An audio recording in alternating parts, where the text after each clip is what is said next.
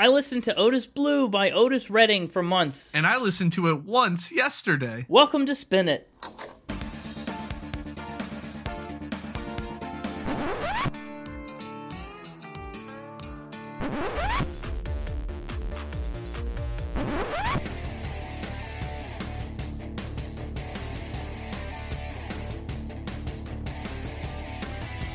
Hello, everybody, and welcome back to Spin It, the record-ranking podcast for people who would rather be listening to music. I'm James, and with me on the mic is Connor. It's me! I am here, ready to talk about music. Great. Good. That is the whole reason I've called you here today. I'll have you know. Got me in a real jazzy mood. Jazzy? Interesting. I guess, I don't know. He's a little closer to jazz. Mostly Otis Redding is classified as a soul singer. Especially on this album, Otis Redding sings soul. Yeah, but what is soul but like sad jazz? Sad jazz? Yeah, I don't know. Okay, I don't know.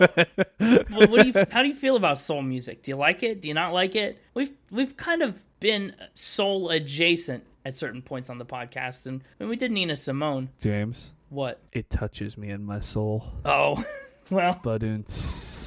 Predictable, but honestly, I feel like that's the intent behind calling it soul music, so I can't really be mad.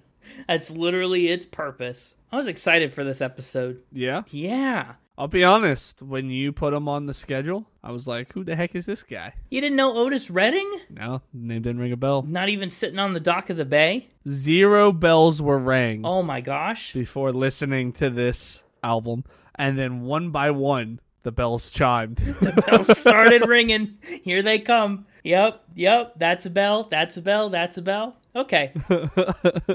We had a whole chorus of bells. Yeah, I kind of figured that would be the case.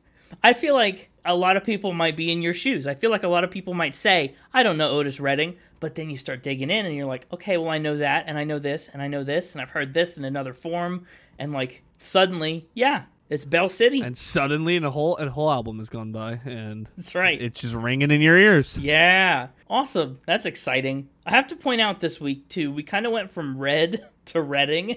Last week we did Taylor Swift. And that means next week we're doing Ing. Oh, no, but good guess, I guess. I don't know what Ing would be. I'm so sorry for what I'm about to do to you. I don't know what that means, but okay. Sending you a link. Oh, dear. What is it? I'll be honest, I got way more results for Ing music than I thought I would. Yeah, I know. Well, everything is a thing. Who took my FL and made it fling? Who took my K and made it king? There's a song called the Ing Song. It's all about adding ing to words. It's 1 minute and 30 seconds. Right. To words or to letters, because the two things you just described are adding ing to letters. You're right.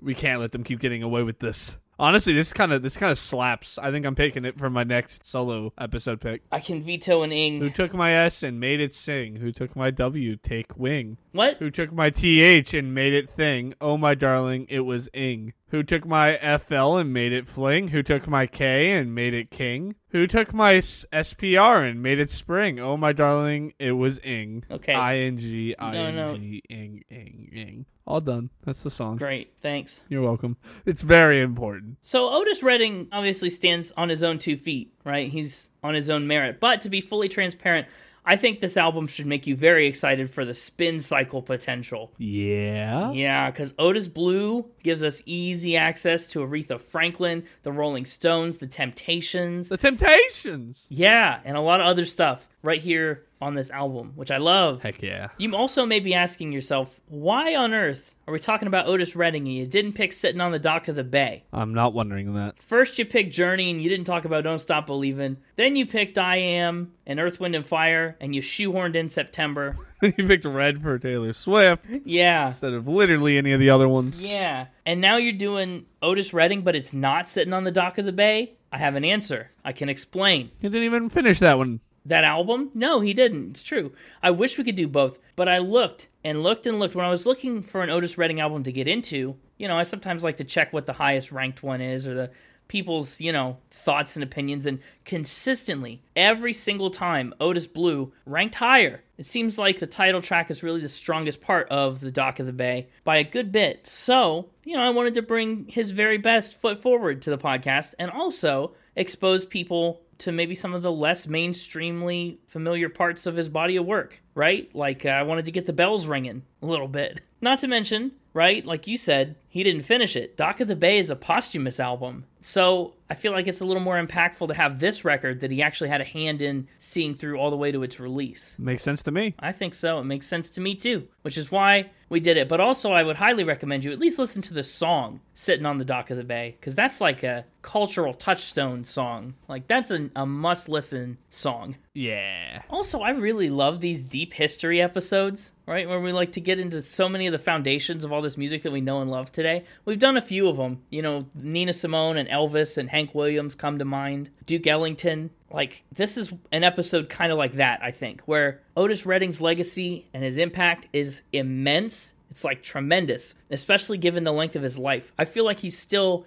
arguably one of the best-known names in soul music, despite having a career that only lasted half a decade. I mean, look at you. I mean, you didn't know him by name, but you knew so much of his work. The bells were ringing. They were ringing. And also, I mean, even though I knew some of his work, I did not know a lot about Otis Redding as a fella until I started researching for this episode. So I learned a lot of fascinating things. Yeah? What'd you learn? I learned a lot. I learned that Otis Ray Redding Jr. was born in 1941 in Dawson, Georgia. He was the fourth of 6 children. His father was a sharecropper, a worker at the local Air Force base, and a preacher. So, of course, as a preacher's kid, Otis got involved in church choirs from a really, really early age, and he started to learn a couple different instruments to accompany himself, like several. He took lessons on piano, guitar, vocals, and even the drums as early as 10 years old. He started on a lot of things really early. He loved gospel music, but also he was heavily, heavily inspired by Little Richard. A ton. Like, it's hard to overstate how big of an influence Little Richard had on him. I also love Little Richard. Good golly, Miss Molly. Like, we need to do a Little Richard episode sometime soon. He'll be in the future. Rest assured. When Otis was 15, his father got really, really sick with tuberculosis, and he had to start working to help support his really large family. So he started taking odd jobs at a gas station. He would dig wells. Well. That's him, 15 years old out there in the world. Well, supporting the family. But when he had the time and was able to find the gigs, he would definitely do music as often as he could. He would sing in his school band. He would sing gospel songs on the radio every Sunday. And every week, he competed in a talent competition. He was so good that he won the weekly $5 prize for 15 weeks in a row in this talent show, which is about $50 a week today. That's a lot. It's a lot, right? I know, for a 15-year-old in a talent show. At what point do you just say, hey, look, we know you're good, right? Stop coming back. Let someone else win. After 15 times. Apparently, that's the cutoff. That's the limit. That's literally what happened. They were like, give somebody else a chance. Please stop. Is it really? Yeah. I didn't know that. I just knew that he won it 15 times straight. Yeah. Oh,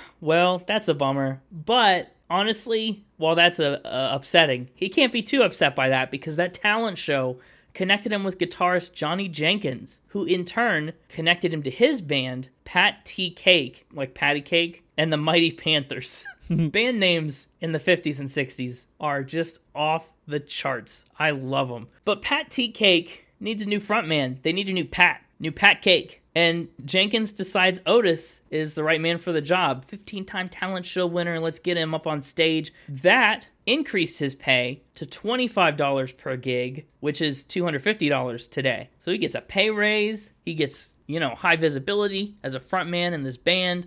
Otis and the band, they spent the early 1960s on the Chitlin circuit, touring all over the Southeast, which we've talked about before a couple times for Duke Ellington and for Stevie Ray Vaughan and a few other people. So they're touring. Meanwhile, Johnny Jenkins is trying to break away from the band and go solo, wants a solo contract. So he gets a tip about Stax Records in Memphis, Stax, Stax. And he didn't have a driver's license. So he says, Otis, do you want to take me to Stax Records? Otis is like, sure, I'll take you. So they drove to his first recording session, and Otis even got to perform 2 songs for himself after Jenkins' session ended early. So Otis gets on the mic. He sings a Little Richard-esque rocker song called Hey Hey Baby. He sings another ballad called These Arms of Mine. The studio chief, Jim Stewart, said there was something different about it. He really poured his soul into it, and he loved it. So he takes a chance, and he signs Otis Redding himself. He's like, I know you came here for the other guy, but consider this. What about you?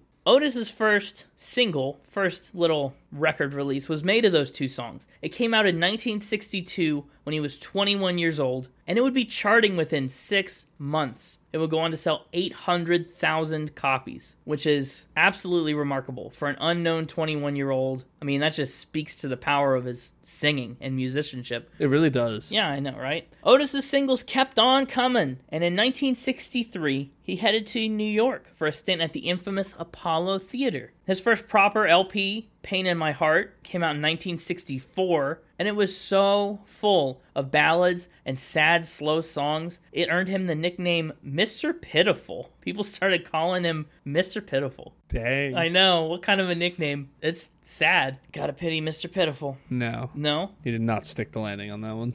You don't think we should pity Mr. Pitiful? What should we do for him? Throw him a party. Cheer him up. That's actually a good idea. But that nickname kind of stuck. On his second album a year later, it was called The Great Otis Redding Sings Soul Ballads, oftentimes just shortened to Soul Ballads. He really doubled down on the Mr. Pitiful thing. It's a mix of originals and covers. One of its biggest hits, of course, was called Mr. Pitiful, which was Otis Redding's first top 10 single. So he really leaned into it. He's happy being the soul ballad guy. Me too. Yeah. Well, yeah, you're kind of a soul ballad enjoyer.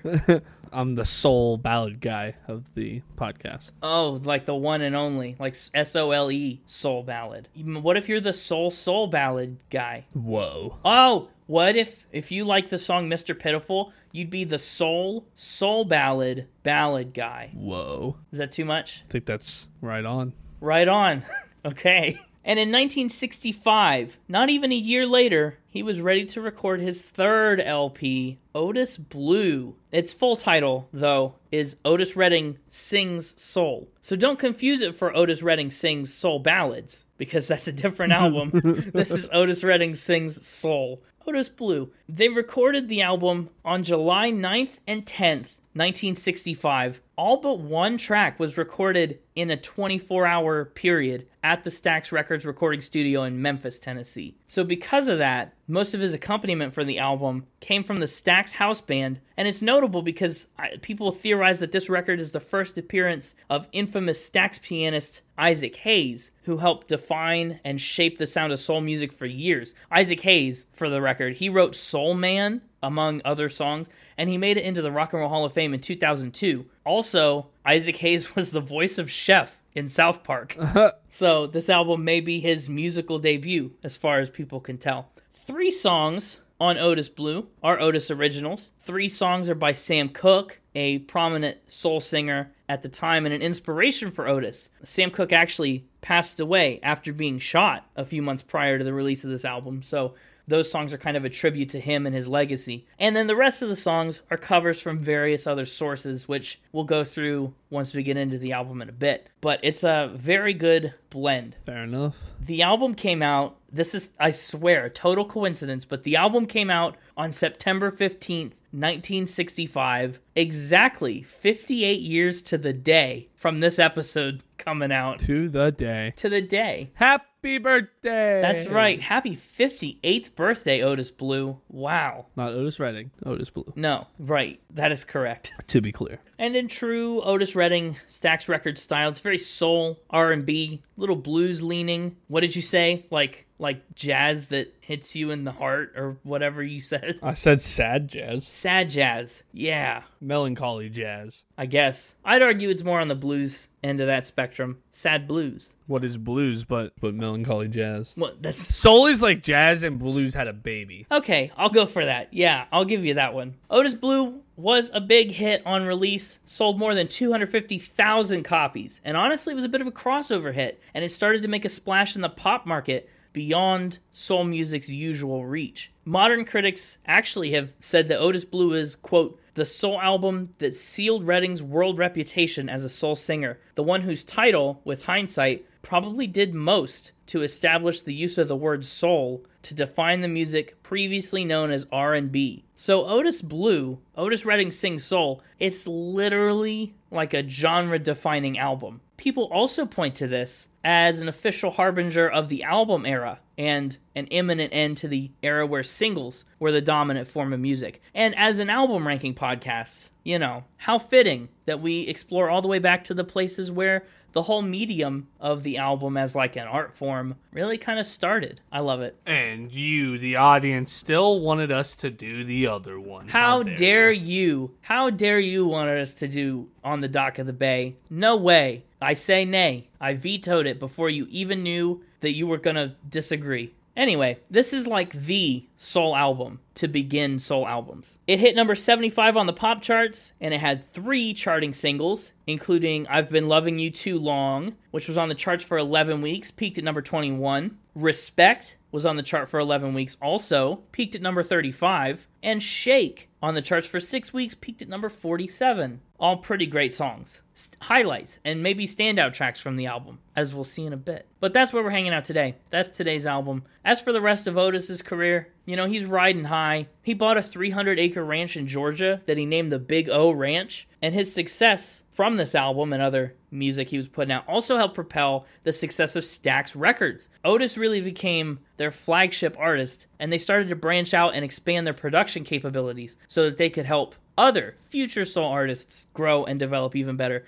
Otis also starts tapping into new markets. He became the first soul artist to perform in the Western U.S. after a pretty infamous show at the Whiskey A Go-Go in Los Angeles and the Fillmore Auditorium in San Francisco. In 1966, 1 year after this album, and again like 4 years maybe into his career, Otis would release 2 more albums and even tour Europe, which is unreal. Like, what an unreal fact. And that produced a live album with recordings captured in London and Stockholm. And in March of 1967, he released an album of duet tracks with Carla Thomas, known as the Queen of Memphis Soul. He also got to appear as the closing act on day 2 of the renowned Monterey Pop Festival. Critics would actually go on to realize that moment as a natural progression from local to national acclaim, the decisive turning point in Otis Redding's career. But, tragically, his career wouldn't have much of a chance to follow the curve of that turning point. On December 10th, 1967, after a series of shows in Cleveland, Ohio, Otis and his band boarded a plane, and they were headed for Madison, Wisconsin for a show the next day. The weather was pretty rough. There was a lot of fog and rain. 4 miles from their destination, the plane crashed, and they never were able to establish a definitive cause for it. Nobody really knows what happened. Trumpet player Ben Cauley was the only survivor out of the plane's 8 passengers. Otis Redding passed away at the age of 26, honestly at the peak of his popularity to that point. It was a devastating loss for his family, for Stax Records, and honestly for soul music as a whole. More than 4,500 people attended his funeral at Macon's City Auditorium, and he was buried in his Big O Ranch. So, yeah, that's kind of the official end of his career. Ended far too soon. Imagine what he could have done with more time.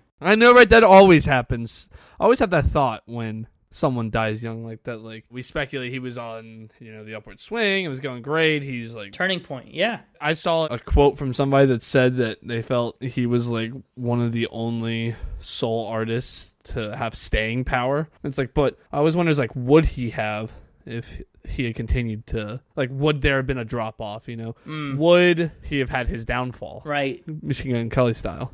Somebody buying tickets. Yeah, it's a good question. And it's always hard to say, right? I mean, sometimes you do peak early, and then sometimes your career's just getting going. And I don't know. If you do end things at the peak, at the pinnacle, then you won't ever have that fall off. And the best stuff is what people are going to remember. It's honestly kind of what happened to the Beatles, right? They were running into Abbey Road, and then they broke up. Uh-huh. So they never had a period where you're like, more Beatles music, or like, I can't believe they just put that out. It's like they stopped at the top of their game, and now they're legendary for it. Yep. But it's, definitely a big what if.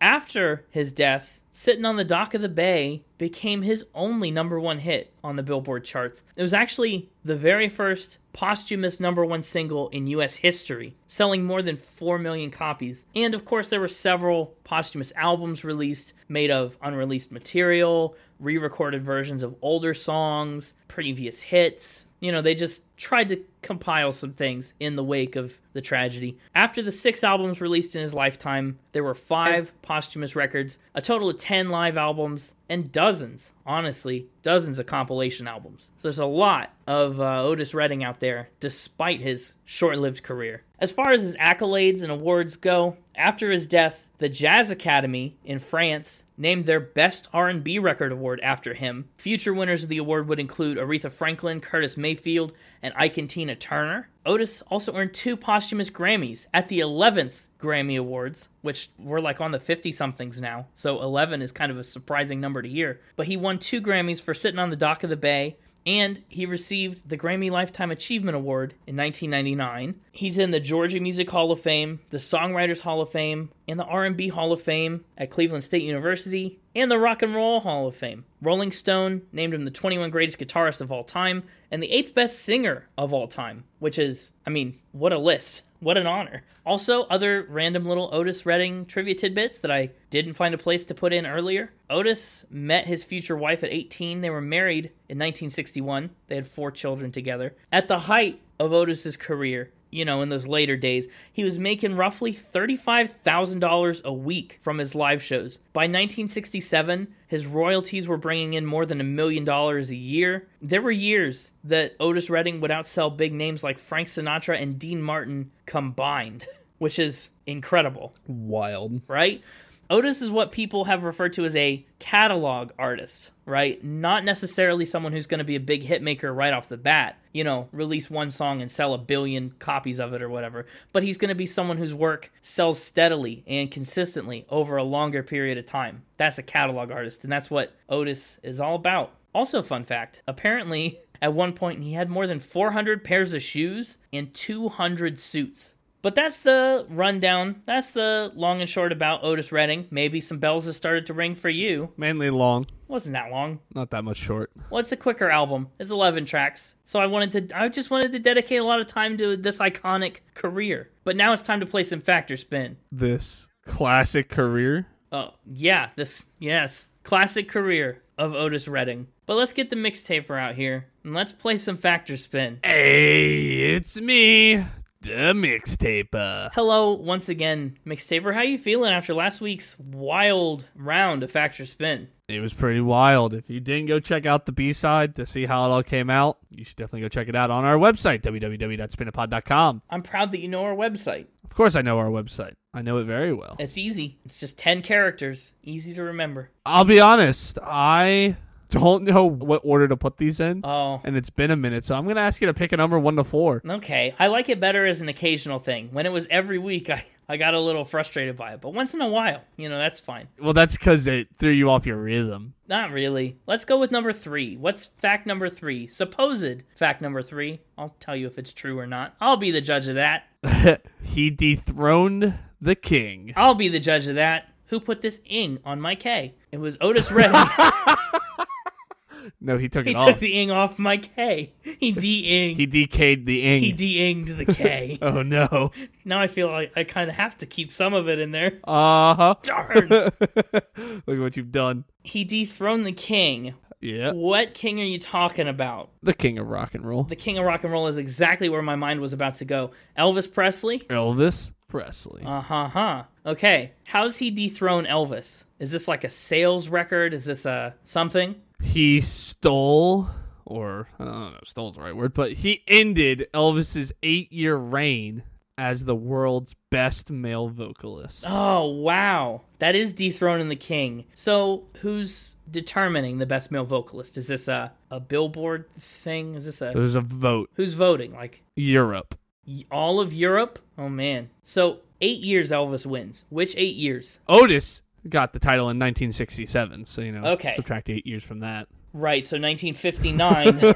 Yeah, the squirrels are nodding approvingly. Okay, good. So Elvis wins from, 59 all the way up through. How long does Otis hold the title? How long is he the king? I don't know. That's a good question. Okay, I think this seems believable. All of Europe voting is interesting. I feel like there's a little more to the story there. But, there was a point when we talk about going out at the top of your career. That is a thing that Elvis did not do. And so, I think there's a time when the king of rock and roll kind of hits the downward slope a little bit. obviously could be caught up to and passed in renown at any given point. I think this is true. I think he dethroned the king and became Europe's favorite male vocalist. Well, you might want to hold off on that judgment till I give you the last little bit of information. Oh, of course. Silly me. I'm being hasty. You are being hasty. Elvis got him a gift. Oh, really? A thank you for relieving me of the burden of being the world's best male singer award?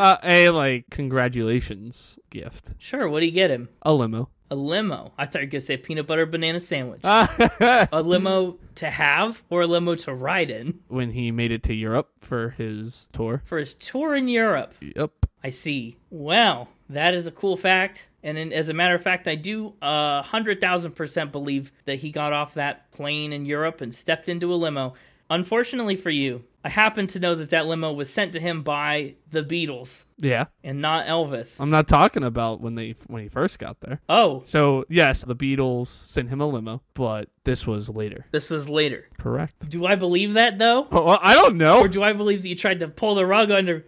I feel like... I don't know what you believe. That's for you to decide. I feel like you just tried to, pull that one over on me and then panicked. I mean, that's fine. And just said, oh, it was a different limo. No, that's fine. So, lock it and spin. Yeah, I think I'm going to call this one a spin. Although I do believe he dethroned the king. To be clear, I believe that happened, and I definitely think that the limo thing was supposed to be untrue. And I don't know what happened here at the end. It all kind of fell apart for you, I think. I mean, okay, so lock it and spin. Yes. This is... a fact. Elvis sent him a second limo? Yup. No way. Oh, man. I was banking on you knowing Darn the Beatles trivia, which is why I was so insistent on including that bit of information. What a devious play. You knew I would think you scrambled. Oh, my gosh. Well, I believed all the important parts of that. Yeah. That makes me feel a little better. It's always, again, a nice consolation prize when I'm at least mostly on track. What about fact number 2? Fact number 2?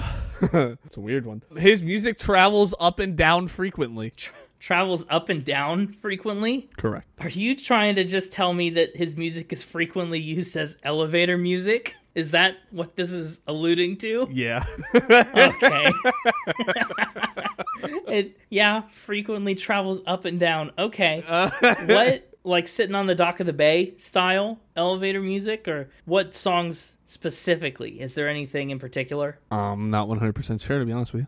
Okay, well, how do you say this? What's the statistic that, makes this a fact? Do people report what music they play in elevators? Is there a survey or a poll? How do we know? An elevator company includes his music as preset music on their elevators.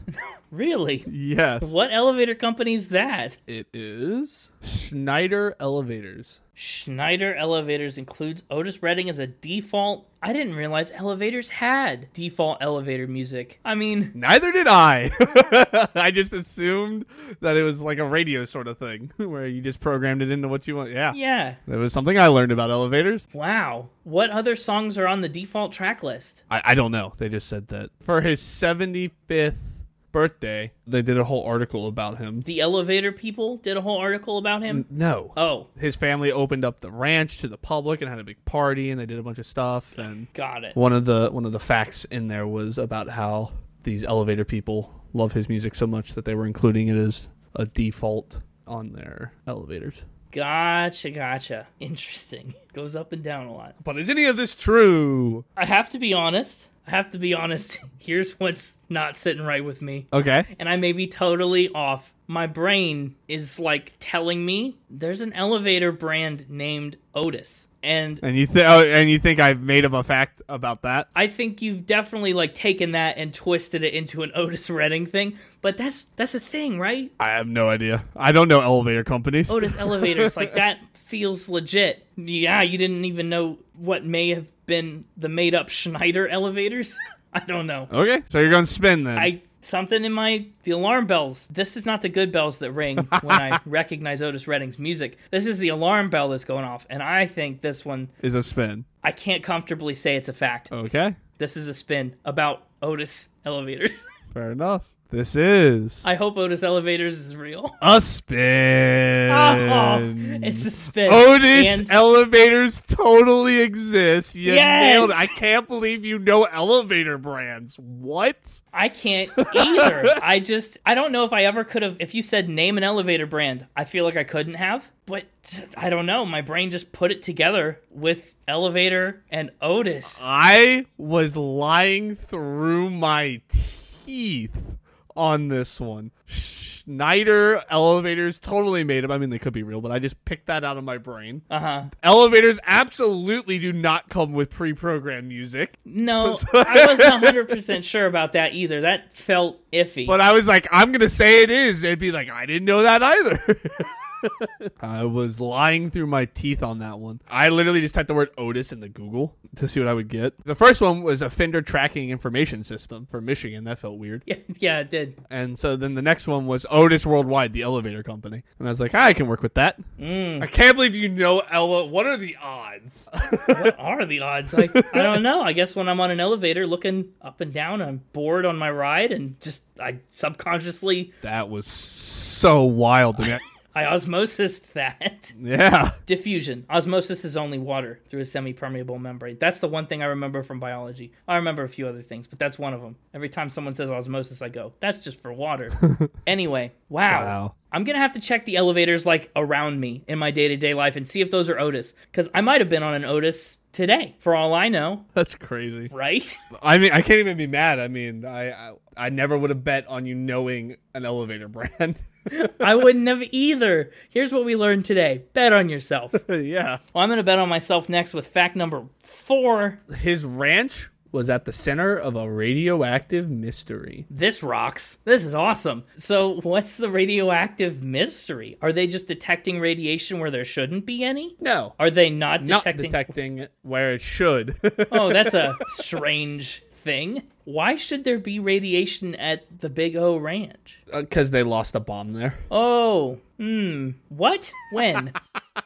When did they lose a bomb? So far, this is a great round of Factor Spin. I love all 3 of these. Yeah, that's what I said. I didn't really know the best order for them. They all kind of had their potential. Yeah. 1958. 1958. Yep. So before he has the ranch. Correct. Okay. Is it a ranch at this point? I don't know. I don't think so. No. Okay. And I know about an incident historically where we almost like accidentally nuked Georgia, right? Is that this? Yeah, that's this. And the bomb didn't blow up. Correct. That happened at Otis Redding's ranch? How close to it? That was within the radius of where maybe the bomb landed. Maybe. They don't really know. We really got lucky with that one. They still to this day don't know where the bomb is. No way. Really? They have a good guess, but... That's not enough. Yeah. Okay, but is it supposed to be radioactive detectable if it's not detonated? I don't know. Yeah, I mean, it's still uranium. It's still radioactive, whether it's detonated or not. Yeah, but it's encased. I don't know. It's true. What's the radius? Like, how big is the area that we're looking for this bomb? Most of Georgia. Oh, okay.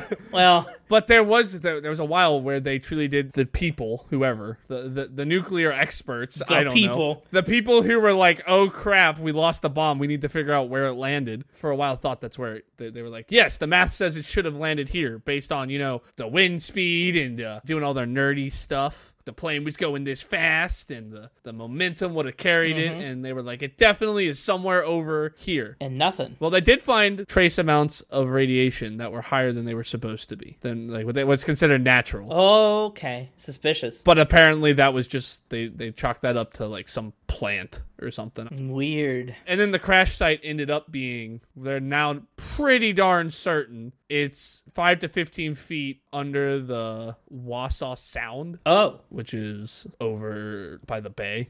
Yeah. They're pretty sure, they said based on hydrographic surveys done, that they're pretty certain it's buried under 5 to 15 feet of silt at the bottom of the Wausau Sound. That's wild. That's hard. Oh, I know about this like accidental fake bombing of Georgia. And you said the radius is wide? Like, I'm looking at a map, and it's pretty much like if you were to split Georgia in half horizontally, it's basically the entire northern half of Georgia. jeez. They're like, it's somewhere here. Wow.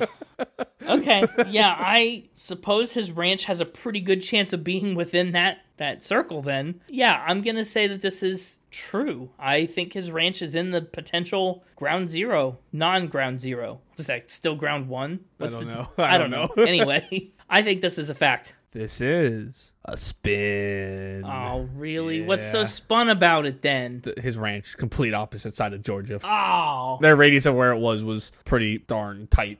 I was going to say, it's not the kind of thing you lose. But I was going to move where it crashed, but then you were like, oh, I know about this. I was like, crap. Now I have to...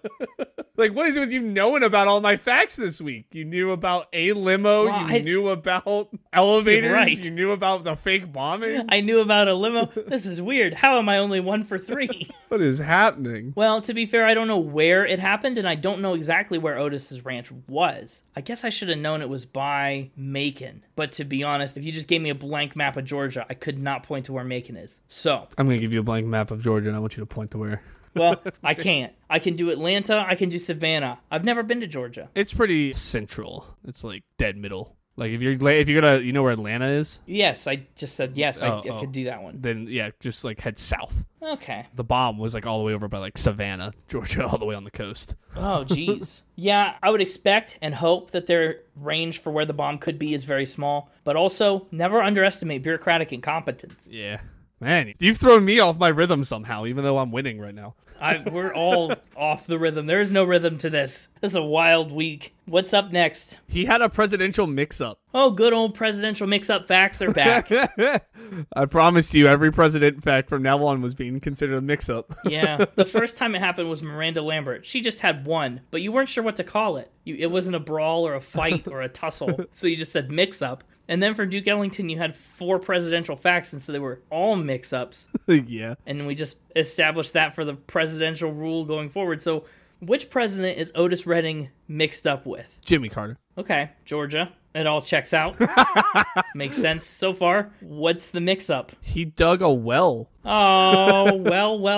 Well. So when little Otis Redding is taking odd jobs and digging wells and stuff, Yeah. he dug a well. Are you saying he dug a well for Jimmy Carter? Well, for Jimmy Carter's family. Right. Specifically Jimmy Carter's childhood home. Wow. Really? Yep. Is it the peanut farm? Jimmy Carter loves that peanut farm. You're the Jimmy Carter expert here, not me. Hardly, but okay. It's the one on the Jimmy Carter National Park in Georgia that like encompasses like an entire town. Whoa. The school got converted. Like there's like the railroad that used to be there that Jimmy Carter ran for president out of. There's like a school that's been converted into like some sort of like visitor center now. And it's like this whole thing has been turned into a national park. Okay. And on that park is his childhood home. Where Otis Redding dug a well. Correct. Oh. How long did he dig wells? I don't think it was that significant of a stretch of his life. While I was a kid, just doing odd jobs. Oh, that's a hard one to believe. And when did he dig this well? You mean not... Well. It couldn't have been when Jimmy Carter was a child. No. According to the timeline, Jimmy Carter would have been off at college. So he just dug a well for... Well, they were having their well replaced. Okay. I don't know much about well replacement. From time to time, a well runs dry and you have to dig a new one somewhere else. Yeah, we learned all about that the other week in Earth, Wind, and Fire. Because Earth, Wind, Fire, and Water, and your cup grooveth over. Yeah, anyway. So it's not really for Jimmy Carter. It's just for Jimmy Carter's family. That's what I said from the get-go. I know. I don't know if I believe this. I knew you'd struggle. I don't think this is true. Don't think it's true? I think this one's a spin. I think it's too coincidental that these paths crossed, which I don't know. Maybe it's not. Duke Ellington crossed paths with all those people. Sure. Teddy Roosevelt watched him play baseball. That seems improbable. This is on a similar level. Like, there are millions of people in Georgia. I'm not that I'm trying to persuade you. I really don't care which way you answer this one because I've already gotten my 50-50, which is what I'm aiming for. Well, that's true. The pressure is off me. But the other bit of information I have about this is that's the distance from Jimmy Carter's childhood home and Dawson, where he was digging wells. Wells, if that helps. Oh, wow. You're saying it might be too coincidental. Just want to show you how. They are decently close together. It's true. And I was like, Jimmy Carter, I feel like he's like southern Georgia, right? And Macon, we just talked about, is a little south of Atlanta, but I don't know if it's close. But he also apparently didn't grow up in Macon. No. That's right. They moved there. How old was he? Oh, see? You complain about the length of my notes, but my notes have failed me. So you sticking with it? Locking it in spin? No, I'm going to stand by spin. All right. I think this is too coincidental. This is a spin. Oh, yeah, it's a spin. Ha ha! I should get all the presidential mix-up facts right, but I don't. But this one was honestly tough. Again, after the way the first three went, I was waiting on me to just say this fact, and you'd be like, I know for a fact that Jimmy Carter didn't have a well in his childhood home. Jimmy Carter's well was dug by the Smith family. Yeah. Yeah. That was how I was ready for that one to go, so. Well, thank goodness it didn't. That was tough. Actually, surprisingly tough, but maybe not really. Dawson is a lot closer to Jimmy Carter than I imagined. 50-50 week. We did it. Gotta love a 50-50. We managed to pull that 50-50 back. Love that. Problem is, you still owe me, like, 6. I don't know. Yes, technically, for the year of healing, that is the goal we got to get back to. You're just not doing a very good job. I guess not. I'm glad you enjoyed that week. That was really fun. It was a good set of 4. We had royal coups. We had nuclear disasters, radioactive mystery and nuclear disasters and royal coups and presidents and elevators. Presidential mix-ups. And wow, it was up and down and all around. And until next week. Yeah! Never ceases to surprise me when he finally leaves. Everyone give a big spin at welcome back to Connor. It's me, it's me, it's me! Ooh, it's you, it's you, it's you. It's Otis Redding, Otis Redding, Otis Redding. Yes, it is. Why are we doing that? Because you copied me? I did. You're right. I started that. No, you started it. Wait, how does that work? I did it, and then you started the back and forth. True, but I wouldn't have had anything to go forth with if you didn't go back. No. I wouldn't have had anything to go back to if you didn't go forth with the first thing. So really, who's at fault? Still you. Okay. Well, a lot of that round of Factor Spin was about what people do and do not know, I think, is one thing we can say for sure. You know another thing people don't know? Flamingos bend their legs at the ankle, not the knee. Do they really? Yeah. Oh, I didn't know that. Maybe people don't know that. What I was going to say people don't know. That roller coasters were invented to distract Americans from sin? No, although that may also not be known. Ice pops were invented by an 11-year-old on accident? By putting juice in the freezer? Shocker. Do you know what else people don't know? Sloths can hold their breath longer than dolphins? Do they need to, though? Why would a sloth ever need to hold its breath? To be slower. I don't think that makes any sense. They slow their heart rate to the point that they only need to breathe once every 40 minutes, whereas dolphins have to come up for air after 10. That's pretty wild. I did not know that too. You're right. All these things are things I have not known. What was it you wanted to tell me? I wanted to tell you that people also have no idea who the woman on the cover of Otis Blue is. Oh, really? It's from a stock photo. Nobody has been able to positively 100% ID her. The leading theory is that it's a German model, Dagmar Drager, but nobody knows. Huh, that is interesting. It is, right? Wild. I don't know if we've had an album cover like that before. We've certainly had some interesting and obscure ones, but... Almost as weird as the fact that lobsters taste with their feet. That is weird. I think I knew that one. In the same kind of way I knew elevators. I'm glad I didn't put that one in the things you might not know section. Uh-huh. What do you think? I mean, there's little blue strips on the side of the album cover. There are. Maybe that's why it's called Otis Blue, to be honest. I think it's called Blue because of all the Mr. Pitiful and sad, melancholy songs. Otis Blue, okay, that could be, yeah, blue, blues, sad. It also could just be a color pun on Redding, but this is Otis Blue. I always thought that was kind of funny. Who added the ing to my REDD? Anyway, it's time to talk about the album. We got 11 tracks today. 11 Otis Redding songs, and like I said, they all come from different places. So we'll talk about what's original, what's a cover, what's from where, and why. Starting with Old Man Trouble. Old Man Trouble. Darn right, that one's up first. It's a Redding original. This is one of his own. And also, other versions of the song appeared in other capacities. Notably, there is a different version on the Dock of the Bay album. So you would have heard this song either way. What did you think of Old Man Trouble? I like it. Yeah? No bells ringing yet. I don't think this is one you maybe knew beforehand, but... I did not. What do you think about his voice? the style. I like all the horns, the little trumpet, bap, bap, blep. A lot of bleppy, real blay trumpets, blatty, one might say. Right. He's big on the horns. I mean, through the whole album. Ba-da-da-da-da was been stuck in my head since I listened to it. Yeah. It's so interesting to me because this song almost starts out like a non-song. There's like instruments playing, but I can't really find the rhythm and the groove of it until we hit the verse. Old Man Trouble's interesting. A memorable start to the record. Sure is. And the whole hook of it, he's personifying trouble, begging Old Man Trouble to pass him by and just leave him alone, bring on the good times instead. This whole album, lyrically, I think very much exists in its time period. I don't think anything you hear too much on the album is gonna, shock you today, but I feel like in the context of 1965, it really stands out, honestly. I think it does too. Yeah, among most of the other albums that time. Actually, one of the interesting things I saw about Old Man Trouble is that people were describing it as phantasmagoric in nature, which means, it kind of conjures up images of bad feelings in the blues in a very theatrical kind of way. I tried to dig into phantasmagoric as an adjective, and it talked about old-timey theater shows where they'd project shadows onto the walls of ghosts and stuff. That's what Old Man Trouble has evoked for some people. I don't know. Did you get that sense? I did. It's a very specific sense to have gotten, but definitely the theatrical aspect of it. Feels like it's got a big scope for an individual singing about his own problems. I just love his voice. I don't know if I necessarily love what the instruments are doing the whole time on this song. It's mostly 2 chords back and forth for a lot of the verses and stuff, but his voice is just so captivating and so good. I think that carries the record in a lot of times where the rest of it doesn't necessarily hold its own. Up next, though, is a song I know was probably the first and maybe biggest bell ringer on the entire album for you, right? Or for anybody, really. That song is Respect. R-E-S-P-E-C-T. Ding, ding, ding, a ding, ding, ding. Yep.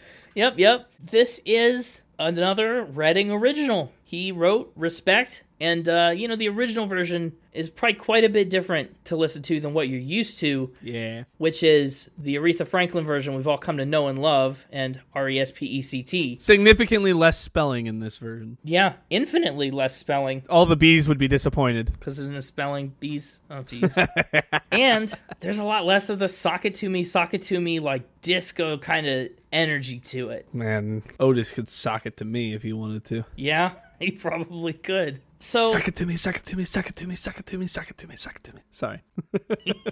There's also a very different connotation behind each of the versions of the song too, right? Otis Redding's version, it's born out of this exhausting touring schedule and long recording hours. Wait, his version's not about women getting respect from their husband? No, it's not about women getting respect for their husband. In fact, it's the opposite. It's about a husband trying to get respect from his wife when he gets home from being on the road the whole time. Whoa. Yeah, apparently the main sentiment comes from his drummer, Al Jackson, who told him all you can look for is a little respect when you get home from being on the road. And there was actually a little bit of controversy around it too. His road manager, Earl Speedo Sims, thought that he helped contribute a lot to the song, even though he never really got proper credit. So, however it happened, Otis took all that advice to heart, made it into this song. He said that Respect took a day to write, 20 minutes to arrange, and 1 take to record, which is just mind-blowing. I don't know. I can't wrap my head around things like that. As much as we talk about them, they still just impress me. Respect, not necessarily the Otis Redding version, but Respect as a song is maybe one of the best-known songs of all time, across popular culture. Everybody knows R-E-S-P-E-C-T. This man wrote it and did his version in a day. It's just so remarkable. That is remarkable. And I also love how this version is so brassy, right? It's a whole new instrumental dimension that Aretha Franklin's version is kind of lacking. Not in a bad way, right? Not a bad lacking, just a different interpretation altogether. Which version do you think, hot take, is better? I think I have to give it to Aretha Franklin. Really? I thought maybe the horns would lure you over to Otis's side. I don't know. There's just something. The inner bee in me loves a good spell. You've got an inner spelling bee? Don't we all? I suppose. Aretha Franklin's version of Respect topped the R&B and pop charts. Rolling Stone also named her version the number 5 greatest song of all time. It did not fare quite as well for Otis, but he took it all in good humor. He loved the song for himself, and he also loved Aretha Franklin's version of it too. He congratulated her for all her success. So, no bad blood, nothing but, well, mutual respect. Then we moved on to track 3, A Change Is Gonna Come. This one is not an Otis Redding song. This one's by Sam Cooke, and it's a cover. Here's what I'll say about that. I listened to it. Sam Cooke's version is so slow and impassioned, and honestly, just phenomenal. Like, go listen to it.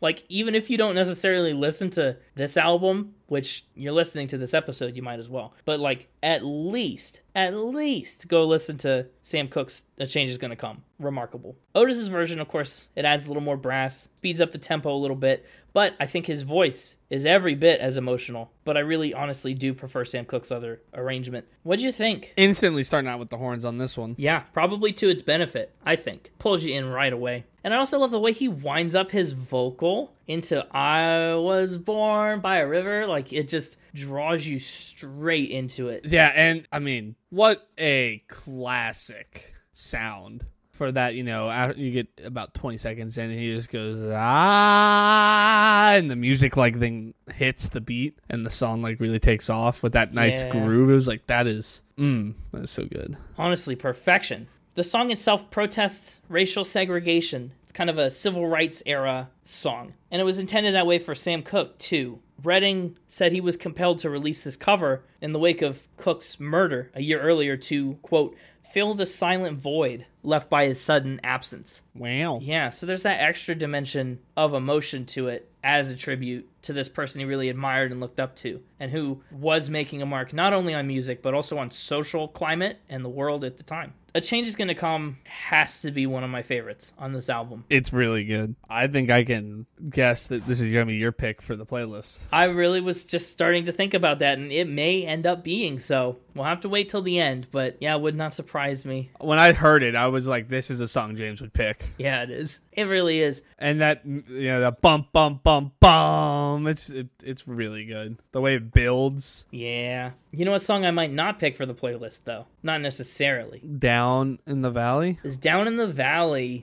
Down in the Valley. Mm-hmm. Yeah. This one is by Burt Burns, Solomon Burke, Babe Chivian, and Joe Martin. Otis actually toured with Solomon Burke, so we got to know him and his music very well. Otis's version, it's funked up. You know, it's a little funkier. Burke's, to me, feels a little more stiff and, frankly, a little older fashioned. Redding kind of brings this free spirit and breathes some life into this song, I think to a really great effect. I think Down in the Valley gets moving a little bit, especially a good pick-me-up after A Change Is Gonna Come. I just love the rasp in his voice, especially at some of these parts, you know, way down in the valley. Like, wow. I don't know if you could sing that any better. Yeah, I don't know if you could. I mean, it's really good. This is peak soul music. Like, there's so much energy and just like rawness in these lyrics, in this song. That's the real charm of it. I think beyond what the music and the lyrics are doing, just the overall atmosphere of Down in the Valley, and so much of this album, honestly, is what sells me on a lot of it. It's probably my bottom third,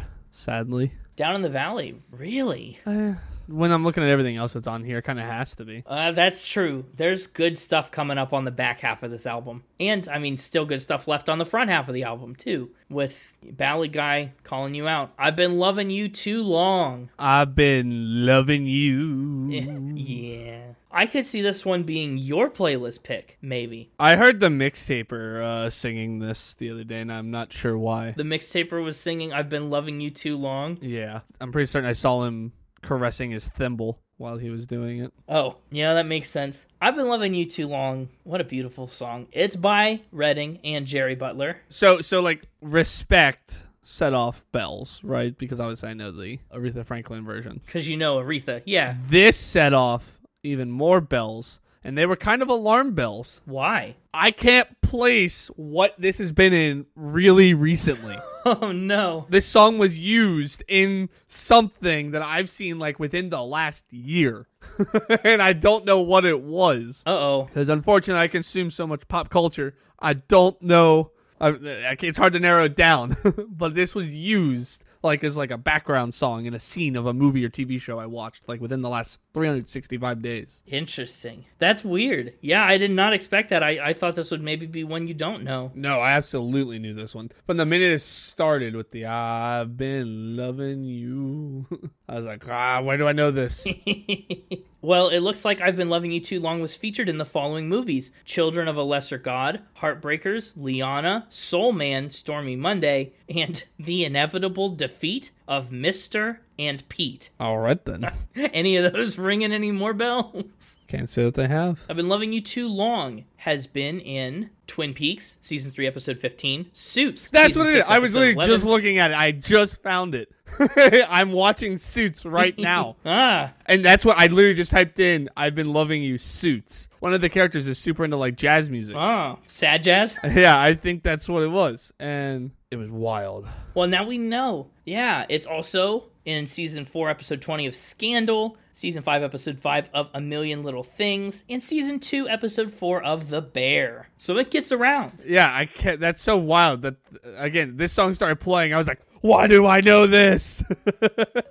Well, what did you think? Did you like it? Did you love it? Oh, I love it. It's great. Oh, it's so great, right? Man, that was a mystery for the mystery department. We solved it. We solved it. We did it. I'm honestly proud of that. Maybe someone else out there had the same experience in the audience. Maybe we just solved it for someone else too. Some other Suits watching fan out there. Now you know. Season 6, Episode 11. Yeah. The song's first appearance was as a single, but its very first live performance happened during the Monterey Pop Festival in 1967. Wow. Shortly before his death. Yeah, and people consider it to be one of the best performances of his life. I believe it. Mm-hmm. And what a heartbreaking song. Lyrically, probably maybe lyrically the strongest track on this album. I think it is. I gotta agree. His woman's love is growing cold, even though his is the strongest that it's ever been, and he's been loving her for too long to unlearn it and start over. It's like it's ingrained, it's second nature, and it's too hard just to let that all go cold turkey. Ah, man, the emotion. And it's so short. It is. I want the song to be 6 or 7 minutes long. I know.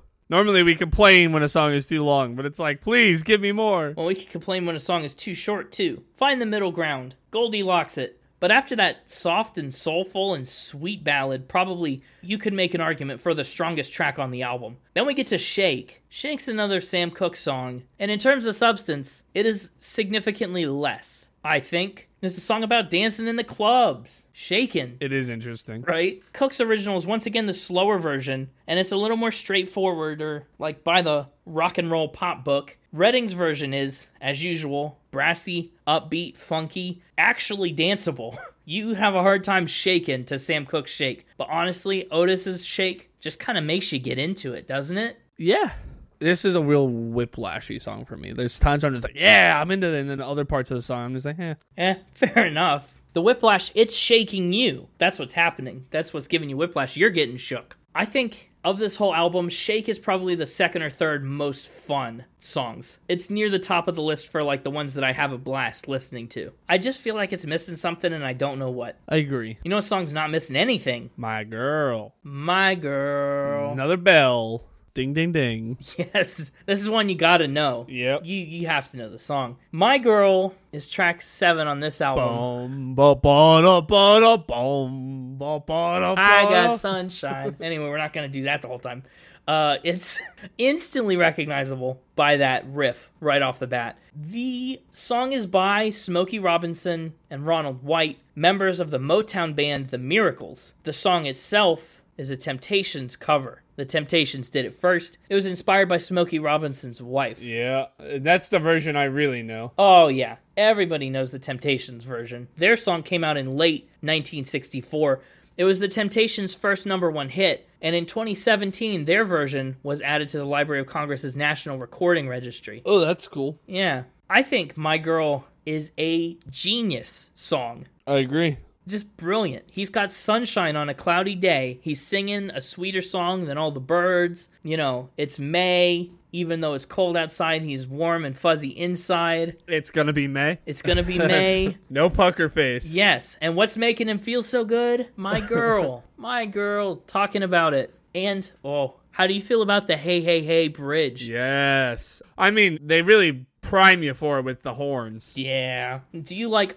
I keep asking you this. I feel like I'm never going to get the answer that fits the episode, but do you like Otis's version or the Temptations version better? Listen, there's one thing I learned from Suits. It's don't ask a question you don't already know the answer to. Like, what episode of TV is this song from? You already broken that rule. Well, I'm not a lawyer. Oh, fair enough. I'm sorry, Otis. My good friend Otis. But I gotta give it to the Temptations. The Temptations, I understand. I honestly almost disagree. Really? I think of all the covers and different versions out there that, you know, are on this album, this is the closest to fully, like, winning me over to Otis's side. Oh, I absolutely agree. Okay. Well, then we're on the same page about that. But it still goes to the Temptations. Up next is Wonderful World. Ding ding! Wonderful World rang a bell for you too? We're in a real bell ringer stretch of the album. Wow, I'm surprised. I think I picked picked better than I thought here.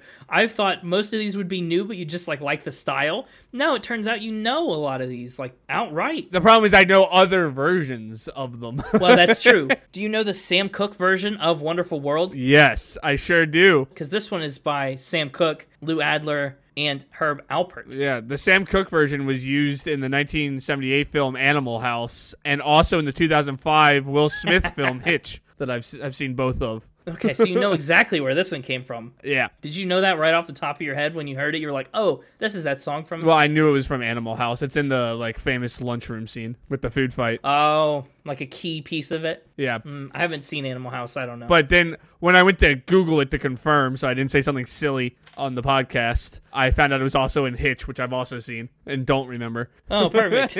Yeah, Cooke's version is definitely famous and well-known. It was inducted into the Grammy Hall of Fame in 2014, actually. I really like Wonderful World. I think this one is such a pleasant surprise on the album. You know, you hear a song like, oh, Respect, My Girl, Satisfaction. Like, yes, I know this, I know that, I have expectations for things. Wonderful World, I really didn't have any expectations. It's so fun. It blew me away. It's a song about learning things. Education, is it going to change how we feel? I might not know much about how to practically influence the world around me, but I do know that love can change a lot of things. So even though I can't do chemistry or speak French, I'm going to do what I can do and put love out into the world. What a happy song. What a great message in such a succinctly packaged way. For once, also, Otis Redding's version is the slower version.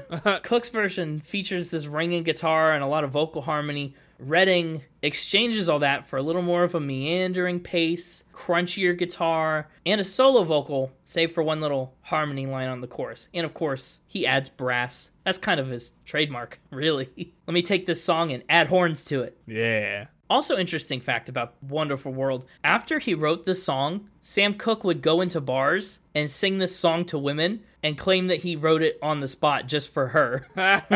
I'm not sure how effective it was, but it's definitely a cool story. Barney Stinson levels of picking up there. Yep. All I know is that I love you, and I wonder if you love me too. What a wonderful world this is going to be. Would you buy that? If someone came up to you in a bar and started singing this song to you and saying, I made this up right now about you, do you believe it? Absolutely not. No? Unless, like, it was personalized to me. Oh, like put your name in it or something? No, like if it like had details about me. Oh, well, don't know much about history, don't know much about biology, don't know much about the science book. What else do you need? All right. Remember a few episodes ago when I called you lonely and I said you probably deserved that? I don't feel bad anymore. Well, now we're even. Yeah, you know, like, and even if they did, they start like describing me or whatever and put my name in it, I'd still be like, okay, but is this like a rehearsed song that you're just changing the words to fit me? It's a pretty good song for you to have made up right here, right now. Suspicious. Yeah. Now if it's a bad song, maybe I believe it. Oh, true. But there's a tip. You know, go out and try it, maybe. Don't, but maybe do, and see if it works. Go out and try it, maybe don't. Yeah. It's been its official stance on trying it, maybe. If you do it and it doesn't work, we didn't tell you to do it. But if it works, we want all the credit. Absolutely. It's our idea. Well, it's Sam Cooke's idea, but we told it to you, so... Well, it was our idea for you to do it. Sure. Well, let's talk about Rock Me Baby, track number 9. Ding, ding. Ding, ding, ding, ding. Oh, you knew this one too. You mean one of the most recorded blues songs of all time? Of course I knew it. Literally one of the most recorded blues songs. Yeah, I know. I mean, do you want me to talk about the B.B. King version, the Tina Turner version, the Eric Clapton version? Like, what do you want me to talk about? Yeah, I do love B.B. King. The most famous versions are by B.B. King and Muddy Waters. B.B. King's recording was actually his first song in the Billboard Hot 100's Top 40, and it's in the Blues Hall of Fame. It's a great song. It's just classic. This one's just a classic. Did you catch it, by the way? Catch what? This song is, once again, a 12-bar blues song. Oh, I never catch it. You never catch it. It's okay. It's everywhere. It's all around us. The lyrics on this one, admittedly, leave a lot to be desired. You can rock me, baby. You can rock me all night long. Rock me, baby. Rock me, baby. Rock me, babe. You can rock me all night long. Keep on rocking me till my back ain't got no bone. Like, I know that's the way the blues are kind of just structured, but this song stands out for that level of lyricism. Yeah. In my mind. I feel like the rest of the album, especially coming off something as innovative and original and unique as Wonderful World, Rock Me Baby grinds the lyrical progression of this album pretty solidly to a halt. Yeah. But again, he just sings it great. This one's probably also my bottom 3. Bottom 3 for Rock Me Baby. Bottom 3rd. I don't know. I guess I didn't really pay attention to how I was breaking up. Bottom 3, bottom 4. I don't know. Yeah, somewhere down there. Sure. Up next is, I think, the one song that I really feel like maybe shouldn't be on this album. Maybe that's a hot take. I don't know. Maybe I'm biased. I like it. Up next is I Can't Get No Satisfaction. Do you like this version better than the Rolling Stones? Yeah, no, this one is by Mick Jagger and Keith Richards. It's fun. I really enjoy it. No, I do. They do an interesting way of incorporating the horns. Yeah, no, I agree. It's definitely a different flavor than the original. Yeah. And I've never been the biggest fan of the Rolling Stones version either, necessarily. Well, which version are you the biggest fan of? Out of the two, I gotta give it to the Rolling Stones. I'm a guitar guy. Fair enough. This is a very horn version. It's interesting, too. You know, the opening riff, instantly recognizable. Like, Redding has it here with a guitar, but pretty quickly he turns it over to the horns. And to be honest, that's really the way that Keith Richards intended for it to be played originally. Like, that's the first sound that they went for. When Redding's cover came out, it was so good that it confused people who started accusing the Rolling Stones of stealing it from him. Fair enough. That's what they did. What do you know about the history of Satisfaction? What do you mean by that? Well, just the song itself, like, about it. I mean, I know why he recorded it. Otis Redding? Why did he do it? It's because the Rolling Stones covered his song, I've Been Loving You Too Long. And so to return the favor, he covered this one. Mm-hmm. Well, I meant more like, okay, I think Satisfaction honestly has one of the most interesting songwriting stories in all of popular music. Oh, really? Yes. Hit me with it. You know that opening riff that you talked about? That instantly recognizable, iconic dun dun dun dun dun dun dun dun. Keith Richards dreamt that up in his sleep. Cool. Yeah, one morning, he wakes up in the morning, finds out his tape recorder has been on, and he was like, this is strange. Let me figure out what happened here and hit play. There's about 2 minutes of him playing guitar, and he says, then me snoring for the next 40 minutes. One of the most iconic riffs in rock music, and it just appeared. He just woke up with it on his tape recorder one day and just forgot that he created it, which is unreal. Lyrics for the song came from Mick Jagger less than a week before they were set to record the song. He really put it off to the last second. They did record the song. Get the time frame of all this. Rolling Stones record the song in May of 1965, then had it released as a single in the US on June 5th, less than a month later. Quick turnaround for them, but a really quick turnaround for Otis Redding. He recorded his version of the song during that 24-hour session on July 10th, a little over a month since it had been released, and 2 months since it was written. Wow. Yeah, which I think is one of the reasons people accused him of stealing it, is because his version appeared at the same time as the Rolling Stones version. Yeah. It's not like one had been around for a while. The Stones version has garnered pretty wide acclaim. BMI says it was the 91st most performed song in the entire 20th century. Vox and Newsweek have both said the song and his guitar riff, quote, shook the world. And Otis Redding's version, maybe it doesn't shake the world, but it's not bad. It's here. It's not bad. No, it's not bad. And last but not least, 11 of 11, You Don't Miss Your Water by William Bell. Well. It's a very well-heavy episode, isn't it? Yep. Yeah, this song's all about, you don't know what you got till it's gone. You don't miss your water until the well has dried up and you need it the most. We know Jimmy Carter wasn't missing his water. No, he wasn't. Yeah, the song is by William Bell, and it was actually his debut single, released in 1961, and it hit number 95 on the pop charts. The lyrics are actually about homesickness. It's not about a person, like you might be led to believe. It's about a place. Bell wrote it while he was away from his Memphis home, playing with a New York jazz orchestra. His original version is piano-based and almost waltzy in its tempo, but it's actually a good bit faster than Otis's cover. One of the rare times that Otis chooses to slow things down. His version is a lot more reliant on the guitar and a lot less on drums. In fact, in Otis's version, there's barely any piano to be found at all. It comes in late and very, very much in the background. But I like You Don't Miss Your Water. Honestly, I would put this one in my top several. It's on my short list. I like it a lot. Well, You didn't like it? I guess I have to do top 4, middle 3rd, bottom 4 for it to be symmetrical the way I want. Yeah, that's true. And I think the fact that it's not my top 3 gotta fall in the middle 3rd at least.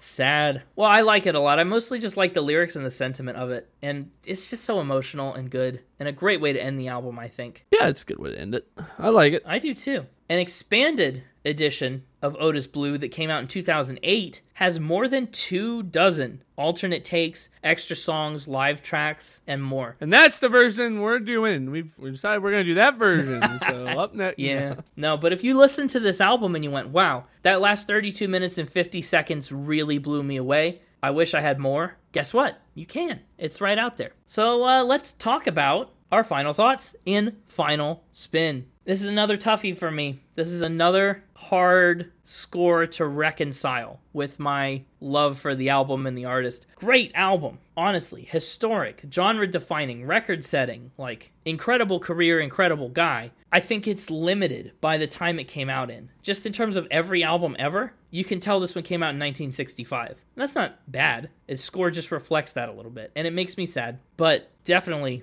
just a mind-blowing record. Musically, there's so much to love. A lot of really interesting chords here, especially with that, I don't know, sad jazz, blues, and soul roots. There's just a lot here that engages you as a listener, musically. Giving it a 78. Lyrics have their ups and downs. You know, something like Respect and I've Been Loving You Too Long, My Girl, Wonderful World, just incredible. And then, like, contrast that with Down in the Valley, Shake, Rock Me Baby. You know, it doesn't necessarily overcome its weakest moments. Given lyrics a 76, still not bad. Instruments and production, limited by recording technology at the time. However, I love the horns and the drums consistently. The guitar often takes a back seat, which is an interesting choice. And I don't think it works against this album. I think that's a real unique thing that I like about it. Given a 78 to instruments and production, overall vibe, classic album, big time history, quick, honestly, maybe a little short. And there's a moment or two that pulls me out of it, like Satisfaction, right? And I can't tell if that's just because of the things that the song has become since then, like the Rolling Stones version, how big that's been. I don't know. Anyway, I'm giving the overall vibe an 84. Regrettably, he did not write a majority of the tracks, like we talked about, a lot of covers, so no bonus point. Gives him an overall score of 78.6 for Otis Blue. And in this case, he does not dethrone the king, as far as our rankings go for all time, you know, all the episodes we've done.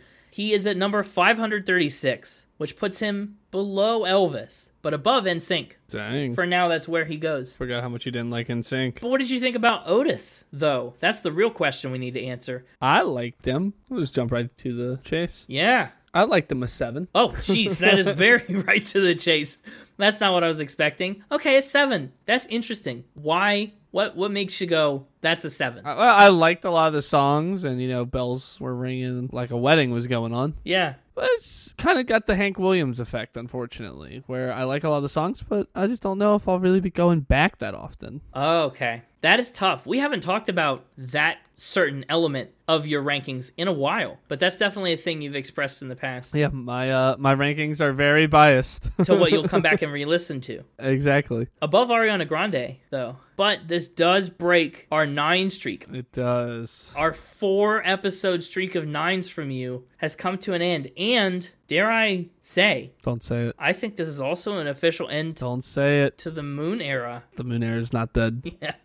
Well, so 7, huh? We need to know, first of all, your unit. I think there's a clear unit. 7 chiming bells. Oh, of course. That is a pretty clear unit. It's either that or 7 wells. Okay, consider this. 7 chiming wells. Absolutely not. Get out of here with that. Oh, okay. I thought that was just a good way to combine them, but absolutely not. Nope. Where in your 7s is it going? Honestly, your 7s are kind of stacked. It's either above or below Young the Giant. Okay. I'm going to have to give Young the Giant a re-listen. Sure. Wow, which puts it up against Californication and The Carter 3, which I'm just now realizing those 2 albums are seemingly very close for your tastes.